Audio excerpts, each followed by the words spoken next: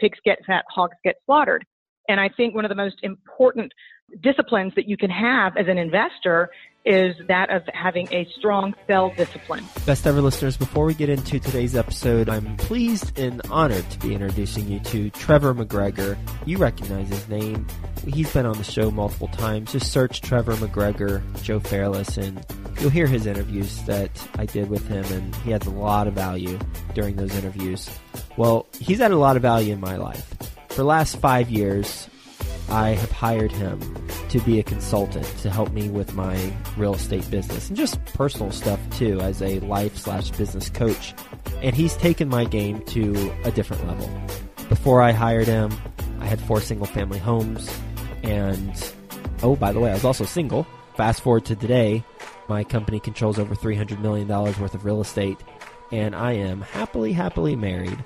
Clearly, results are going to vary, but he has helped me in 5 years do things that I didn't even have on my radar.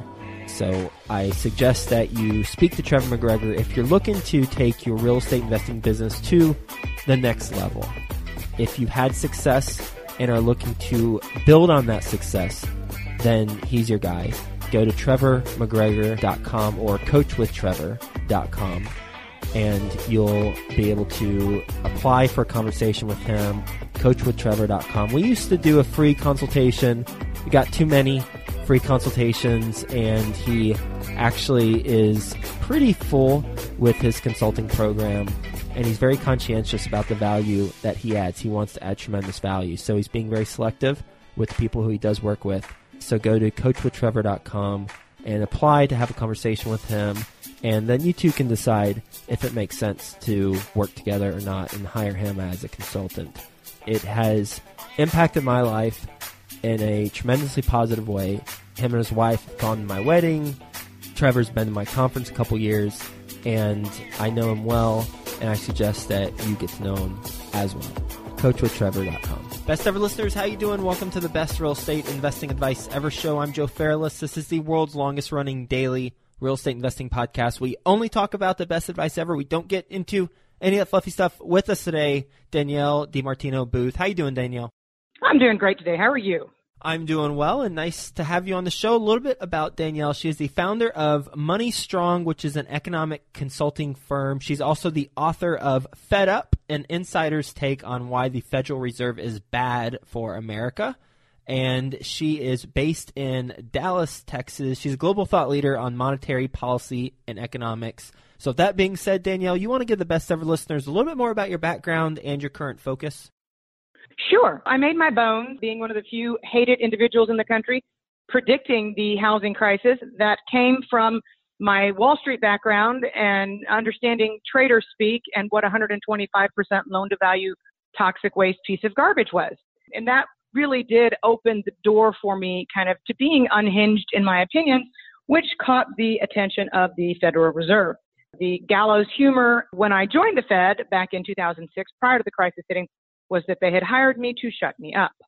That was pretty effective because I went silent for 9 years as an advisor to Richard Fisher, one of the better known hawks on the Federal Open Market Committee throughout the crisis years. He retired. I followed him into retirement. The first thing and last thing I can tell you about myself is I'm the worst bureaucrat ever known. And since then, I have written a weekly newsletter and become quite the authority on pensions and commercial real estate and the intersection thereof. So with your newsletter, that's the weekly newsletter that comes out regularly, as real estate investors, what should we be paying attention to if we were reading your newsletter? Really, inflection points is what I would focus most on. Commercial real estate in general has been underpinned in a very strong way by the tremendous foreign flows that have resulted from interest rates here increasing. So from foreigners looking for a better, stabler place to put their money in, quote unquote, hard assets. And I think going forward, a lot of the focus is going to be on the pronounced downtrend we've seen in especially construction lending, as well as how retail shrinking its footprint has the ability to bleed into other sectors of the commercial real estate market. And can you elaborate on that? Well, if you think about where Class B and Class C malls are. Mm-hmm. Many of them are in pristine, great locations. Yep. So by the same token, there's going to be a finite appetite for repurposing these malls. Here in Dallas, where I live, for example, they're in the process of raising a Class B property very slowly, but they're raising it to the ground in order to free up the land that's underneath it. Now, if you expand that strategy, if you will, to other markets, that means that you're going to have prime real estate competing for commercial real estate in the years to come, and that supply of prime real estate is going to be increasing on the heels of what we know to be the most overvalued time for this particular sector. Like it or not, that's just what the data say. Mm-hmm. So as real estate investors who are listening to this, what are some things we can do to be ahead of this and take advantage of it? Well, it was years ago that Leon Black said, and this is of private equity in general, I'm selling everything that's not nailed to the ground. And I think to be opportunistic sellers in this kind of environment is really wise. I think locking in rent while you can is also really wise, understanding that corporate America and how it operates and the amount of square footage that it requires is changing as we speak. It is a dynamic. And we see that all over the place with shadow inventories bulging at the seams. We're starting to finally see some stress emanating from the office sector. And I would argue that this is a reflection of a lot of the supply that is coming online, in addition to the overbuilding that we're beginning to realize has occurred in the multifamily and in the restaurant and in the hotel spaces. Mm-hmm. So with the quote, I'm selling everything that isn't nailed to the ground, you mentioned that because your suggestion is to sell at this point if you were considering selling? I think so. For all of the years that I was now no longer with this firm called Donaldson, Lufkin & Jenrette, I kept on retaping a sticky to my computer screen that said, pigs get fat, hogs get slaughtered. And I think one of the most important disciplines that you can have as an investor is that of having a strong sell discipline. Mm-hmm. If you see that you've made a great return, then you should definitely take that money off the table while you can. Be opportunistic, sell into selling opportunities. Mm-hmm. So know what your price point is to sell initially, and then when you reach that, then sell, because with that sticky note, hogs get slaughtered, pigs get fat, something like that. I've heard it before. Pigs get fat, hogs get pigs get fat, hogs get slaughtered. Yeah. And to shift gears a little bit, I will never forget staring at that sticky, trying to talk a huge holder of Cisco systems into paring back their position to their cost basis in 1999 and failing. And then being told much after the fact, gee, I should have listened to you. Uh-huh. And again, in this environment, it is not about maximizing your return. It's about assuring your return. I'd love to run something by you because I did not invest in 2008 because I didn't have money to invest. I was saving up my pennies. I'm from Fort Worth. I was living in New York City at the time. I bought my first house in Dallas, Duncanville, and then bought some more in DFW, and then now I've got a portfolio of apartment communities in DFW and in Houston. And I've interviewed 1,300 or so people every single day for the last 1,300 days. Well, one person a day for the last 1,300 days, 1,300 or so people. You're very busy. I'm quite impressed. That's prolific. So I mentioned that only because here's what I've learned, and this is what I want to run by you. So what I've learned is that in 2008, when people lost their shirts, I'm only talking real estate investors, 'cause that's my world. I don't know stocks. I don't know bonds. I don't know other stuff. So real estate investing, the people who lost their money, one of three things or a combination of three things happened to them. One is they bought for appreciation, not cash flow. So they weren't making money every month. Therefore, when times get tough, now they're underwater and they're losing money every month. So that's a problem. The second is they had short-term financing, or they were just unlucky and their loan became due during 2008, 2009, when no one was going to want to put a loan on the property, or the loan terms were terrible and it was just a bad time to be trying to get financing. That's the second. And then the third is they had some unexpected expense occur and they didn't have the cash reserves. So those are, from what I've found, the only three reasons, or a combination of those three, that people lost money. So with that as my thought process, going to your comment about selling when you have a strong return, I'm with you on that. But my thought is, as long as I don't break any one of those three cardinal rules, I don't have to sell. I don't have to try and time the markets. I can simply be a long-term player. That way I'm not worried about what's going up and down in the markets, and I'm not trying to time anything and be perfect about that. What are your thoughts? Well, timing never works, and I've officially spoken out of both sides of my mouth. But again, it all hinges on what your position is. And if you're cash flow positive and you can see over the horizon and know that you're going to remain cash flow positive and not be beholden to refinancing, then you can certainly do the math yourself and hold on and continue to clip that coupon, so to speak. It really does depend on your starting point and how strong you are in your position. And regardless of which investment we're talking about, which asset class we're talking about, if you're cash flow positive and you can remain cash flow positive with some good assurance, then you are absolutely correct. There's no being forced into selling anything. I suppose I'm speaking more to the people who are looking for that appreciation in the property, who maybe bought at really high prices and don't have that same kind of security that you described. Okay, makes sense. Yeah, 100%. Just wanted to run that by you and get your opinion. Sure. No, it's absolutely intuitive. You're right. What is the biggest challenge you have on a daily basis with your business? On a daily basis with my business, what's the biggest challenge that I have? It may be interesting problem that you're solving for, or something that you kind of got a soapbox for and it's kind of thorn in your side. Anything that comes to mind. Well, look, you have my mind right now on real estate.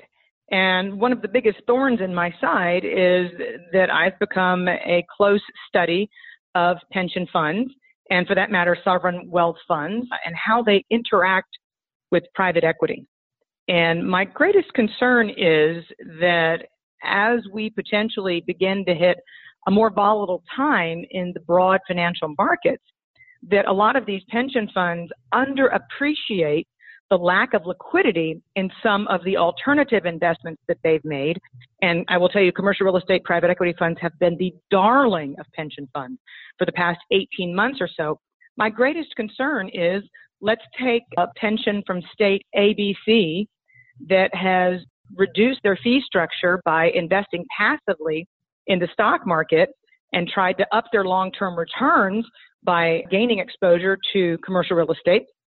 My biggest concern is that as baby boomers retire and cash flow, there's those words again, that there's cash flow, and cash flow becomes a concern because they're actually writing pensioners checks, not relying on actuarial accounting gimmickry, that they're going to run into the perfect storm of not being able to access liquidity because their stocks have declined, while at the same time realizing the very long-term nature that they've committed to in plowing their money into illiquid commercial real estate, especially on the private equity side, where you've got that 7 to 10 year commitment for your funding.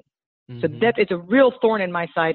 And it's especially prevalent among the weakest states and cities that have been adversely affected by the recent tax reform bill that is going to cause an acceleration of the shrinking tax base that states like Florida, Texas, Nevada will benefit from going forward. That's going to be a huge fill-up for certain states' real estate market and provide a great floor, but by the same token, it's going to accelerate the pain for states whose residents are going to continue to flee.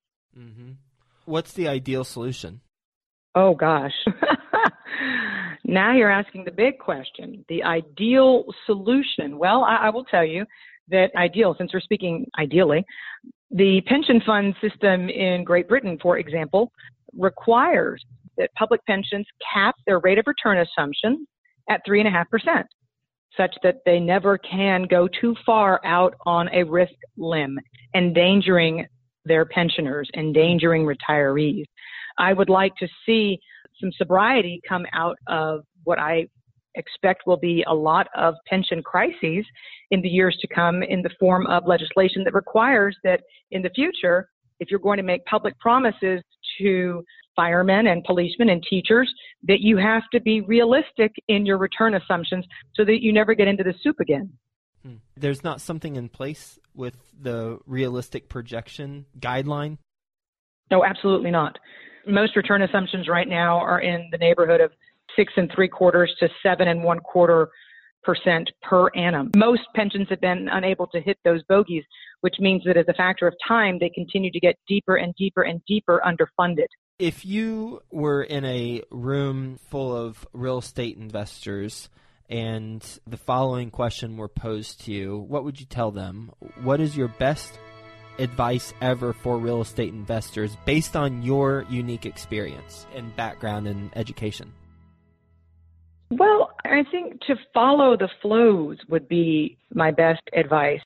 When you see a herding effect, be afraid and be conscientious and try your very best to zig when others are zagging. It's really difficult to do because sometimes you want to ride that wave. So you're a big Bitcoin investor then? That would be no. That would be the negativo there. No, absolutely not. No, I chuckle, and it's not that I don't. Look, I'm a former central banker. I'm a reformed central banker. I completely commiserate. I have deep empathy for people who are losing faith in our dollar's ability to retain its value. But by the same token, I don't have much faith in something that has 1,000% return, and people say it's going to be a 3,000% return. It doesn't pass muster. But I would say that to be contrarian thinking, even in a long-term asset class such as real estate, really does afford the people who are going to be most successful over the long haul. I listen to investors like Sam Zell, and they've never had trouble being early to the party, therefore live to invest another day. We're going to do a lightning round. You ready for the best ever lightning round? Oh, gosh, you're scaring me. Your youth is coming through.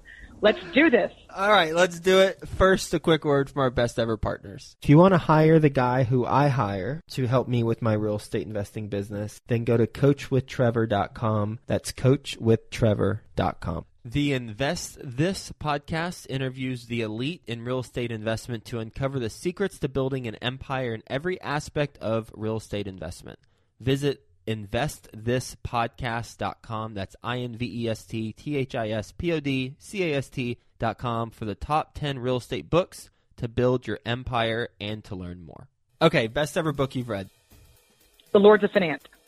Lords of Finance? Mm-hmm. Okay. What's a mistake you've made in business? Believing people who sell me something that sounds too good to be true twice. The same person twice? Okay. No. Different entities, different selling strategies, same bad results. What's the best ever way you like to give back? I like to give back mainly through financial literacy. That is the best thing that I feel I can give to other individuals. I'm a supreme translator of jargon and gobbledygook, especially as it pertains to interest rates and monetary policy. And I think that the more I can pull the curtain back on what a lot of central bankers try and confuse us with, the more everyday working people can have a better comprehension of their financial standing and what they should do to be on the safest ground possible. And how can the best ever listeners get in touch with you? Well, you can follow me on Twitter, which is never boring. I don't do lightning rounds, though. You may have inspired me, but at DiMartino Booth is my Twitter handle, and you can go to my website, do a trial subscription of my newsletter, which is DiMartinoBooth.com. And the easiest way to access who I am, my philosophy, where my thinking is grounded, what my background is to grab a copy of Fed Up, the book that I wrote that went to 22 on Amazon and continues to sell magnificently, I'm proud to say. And #1 in economic policy category on Amazon as well. Well, Danielle, thank you so much for being on the show and sharing your expertise. We usually have real estate investors, so this was a different angle that we're used to, and I love it. I love hearing from you, and based on your background and talking about the, as you said, follow the flows and be aware of macroeconomics and what's going on, or listen to people who are aware of that, so there's a bit of a filter, and then see how that can be applied towards what we're doing on the ground. I love the Class B and C mall example where they are raising... You are beautiful articulation. You said it all very, very well. Oh, well, thank you. I'm patting myself on the back right now. So, Danielle, thanks for being on the show. Hope you have a best ever day, and we'll talk to you soon. Thank you. Take care. The Invest This podcast interviews the elite in real estate investment to uncover the secrets to building an empire in every aspect of real estate investment. Visit investthispodcast.com. That's investthispodcast.com for the top 10 real estate books to build your empire and to learn more.